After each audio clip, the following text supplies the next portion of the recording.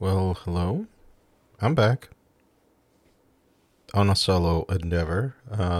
This will be another episode of the Husky Introvert Believer. This would make it number two. Not what you're thinking. Episode two. Okay, just to clear that one up a little bit. Sorry, bad joke. Maybe you laughed, maybe you didn't. Maybe you're like cringing right now. You're going, ew. I deserve that. Uh, this is your Husky, introverted believer Ariel Duran, chiming in. As I promised, I said that I will be doing this at least or once or twice a week. And here I am on the same day that I recorded last week. And hopefully, this is not so much of a downer because last week, well, due to the nature of the situation that occurred on that day, it had to be a downer. How am I feeling? Um, okay under the circumstances, I would say. Okay under the circumstances because circumstances are not ideal. What would be ideal circumstances for me? Well, having my wife and daughter here, that would be like first place. Um, what else would be ideal? Not going through some of the stuff that I have to go through, not because I want to, not because I'm looking forward to it, but I have to go through these things. I have to. Not because my will is in it, not because I'm looking forward to it. It's pretty much, in a way, against my will. Against what I really want to do, which is like create stuff. I'm not saying I'm the greatest artist ever lived, but I really like to create. I draw a little. Doing these podcasts now, that's another side of the creative, and I'm also doing a little other things on the side that I'm not going to talk about freely. I mean, I did mention a little bit of it on the Husky Booze with Jonathan on the last episode, number 123, which is available right away. You can download it and check it out. No cussing. We've been cuss free. We've been very, very, very good boys lately, and not cussing. So there's that. Although the other ones, listen that at your own risk. If you wanted to know if I'm a naughty boy, well, that you got all the evidence right there to catch me, cuff my hands, and take me to the paddy wagon or whatever. Anyway, uh, that's what I would like to do. I like create my stuff, do the things that I enjoy, the things that I love. But I'm currently in a position that I don't wish to be. And I will not elaborate any further because we opened that can of worms, and, well, consequences and repercussions may apply. But not to sound like a downer, because again, that's not the intention here to be the downer, but the intention here is to express myself, talk about the veins of the journey. I've said this before, maybe not here in podcasts, but I've said it to the church group, to the Friday Night Live, a group that we go to church on Fridays, with just kind of like an interactive Bible study where there's a subject brought into the people who listen to it, and we all chime in and give our opinions and our thoughts about it. It's a very interactive way, and I like it. I like it a lot. And I remember one time where I took a little bit of a chime in into it. I said that it's not about the destination; it's about the journey. And, well, I have to apply that to myself now a little bit. I have to remind myself that the destination is there. I mean, it's up for grabs. When you set up a course, to go someplace. For example, let's say you want to go to New York City. Why would you go go to New York City under the circumstances that it is now? That's a whole nother story by itself. But for the sake of illustration, for illustration's sake, let's say you want to go to New York City. Okay, so if you want to go to New York City, you already got your destination set up. But now you got to go through the journey. You got to go through the motions of, setting up everything so you can go to New York City. So, for some people, that prep time is what they desire. That's the thing that they love the most. For some people, it's like, ugh, oh God, this thing. Like I dreaded it. I don't know why. We always, when I was a kid, when we had to travel, either was going to the States or going to DR, we always had to leave very, very, very, very early in the morning. And it always sucked for me because they always had to wake me up like around at 5 ish.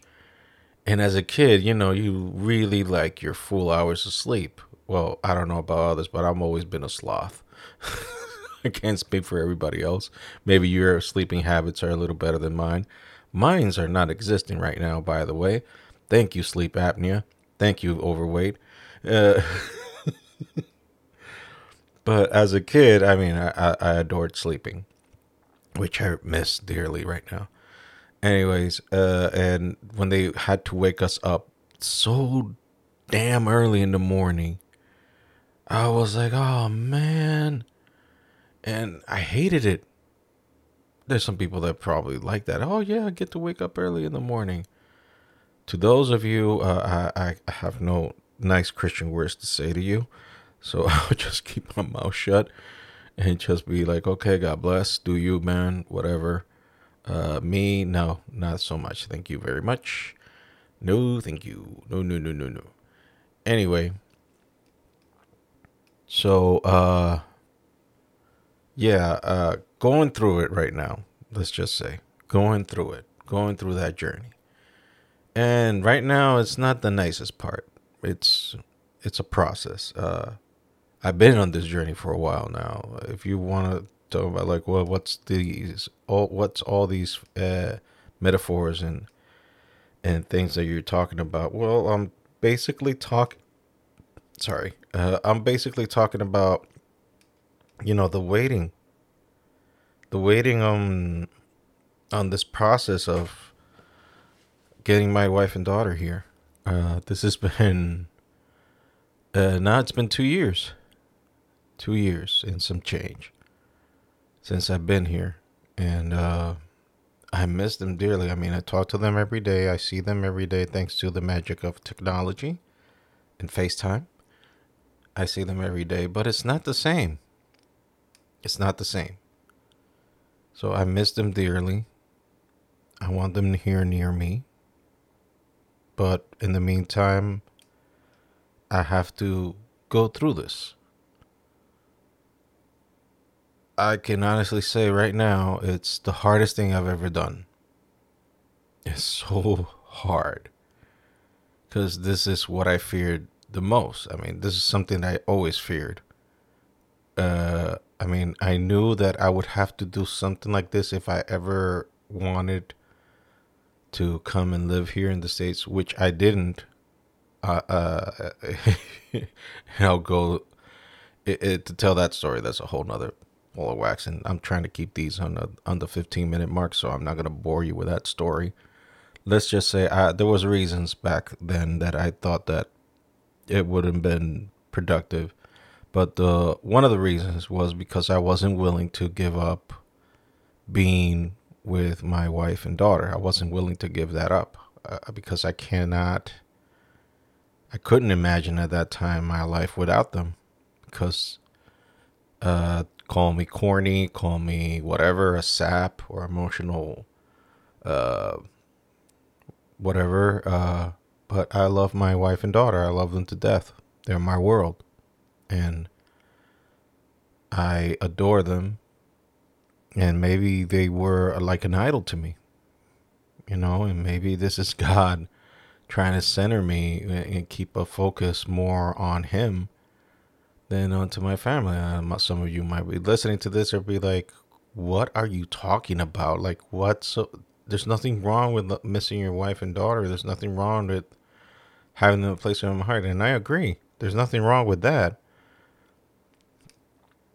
But in my life, in my personal journey, in one way or another, God has always been number one. Have I lived that way and showed it 100%? No. No, not really. I've had my doubts. I've had my moments where I like question everything, questioning why am I going through this? Why I have to go through this? Why do I have to even think about this? Is this what decision is this? Am I doing the right thing? Like I could second guess myself every single step. I question my shadow. But I've gone to the point now that,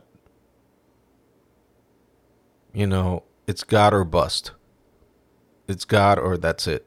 There's nothing else. Like I have been stripped to the bone and I've cut all the BS in my life, all the excuses, all the stuff that I used to say no because of this, no because of that, no because no, I can't do this because of this, no, I can't do this because of that. I've been stripped to the bone. I am bare. Nothing else to hide. And now it's just do or die now. It's God or bust. And that's where I am right now. That's where I am. Now I'm in a crossroads. Shout out to Cody Rhodes. uh, uh, but yeah, that's where I am right now. So I have to make my mind up. I have to make up a choice now. Not make up. I have to make a choice. Whether I continue this path of trusting God or cowered away and run away like I've always done before. Like when things get tough, run away. When things are difficult, run away. So what am I going to do? Am I going to stay put and trust God even though things come rough and tumbling and the wind is blowing and the thunder is striking and all hell is breaking loose, sorry. And despite of all that, keep my resolution, my faith, or just call it like, well, screw this, I'm out of here. Take my ball and go home.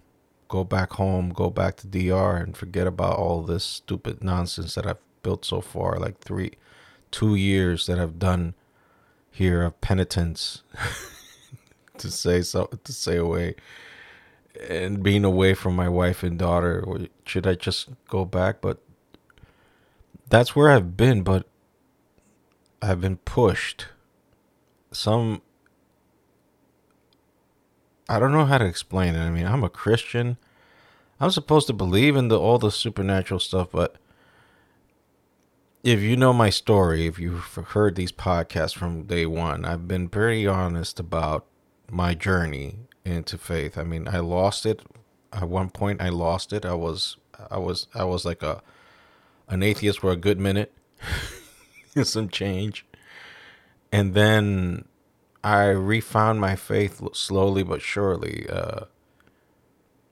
And after that, I've been more analytical and like suspicious of stuff instead of just going full wholesale. So I'm now like very analytical about what I believe in and whatnot. So at this juncture in my life, I mean, it's been very difficult to go back and reconnect my brain where the faith part is. And for me, the faith part is very scary because it's the unknown. Like you're going deep into the unknown and you don't know what to expect. And there was a time in my life that faith was, easy going. I mean, I was a kid. I was like a kid. I just, oh yeah, God is going to do it. Now it's so difficult for me. because I have been led astray so many times by things that I thought that were God, and it was just me BSing myself, and also me following or believing the BS of others. So now for me to deposit trust, it's like,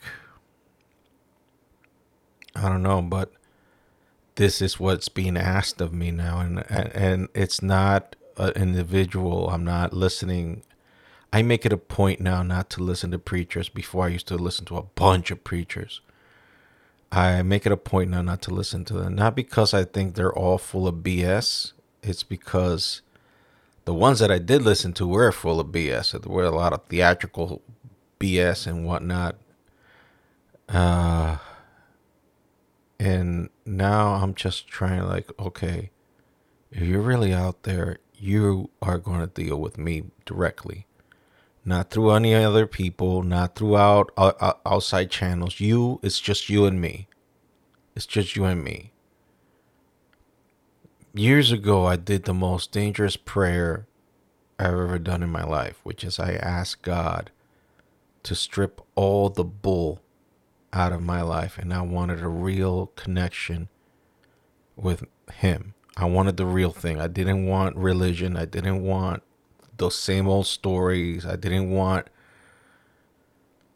the fantasy, the make believe, the pretend stuff. I wanted the real thing. And boy, I don't know if this is God answering that prayer, or I'm just a masochist. I don't know what it is, but I'm leaning towards more that this is God answering the prayer, but not in the way that I wanted it. Because we make these prayers sometimes and we ask God for things and we think they should go one way, and He's like, well, ask and ye shall receive, and it goes like the other way around, and you're like, no, this is not what I wanted. And like, no, this is what you prayed for. This is what you prayed for. So I asked for a relationship with God that is devoid of BS, no religion, no religious bull, just me and Him. Now, real trust built on reality, built on real stuff, not pretend emotional crap, but reality. And man, this season that I've been through is just that. It's not easy. It's not, I mean, I'm already past the mark that I said I was going to set up for, but it has not been easy. It has not been for the weak of heart. This is by far the most difficult thing that I've gone through in my life. And I went through my mother's death of cancer, which destroyed me. And it took the grace of God to not fully heal me, but make me functional after that. And that was pretty rough. I thought that was the hardest thing I've ever been through. But this is up there, man. This is taking the cake. This is like right beside it. But I'm still breathing. I'm still standing. Quote Elton John. I'm still here. So I've done all my part. I've done everything on my end that I know I can do.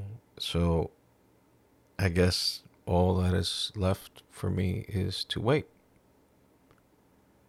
And that's what I'm going to do.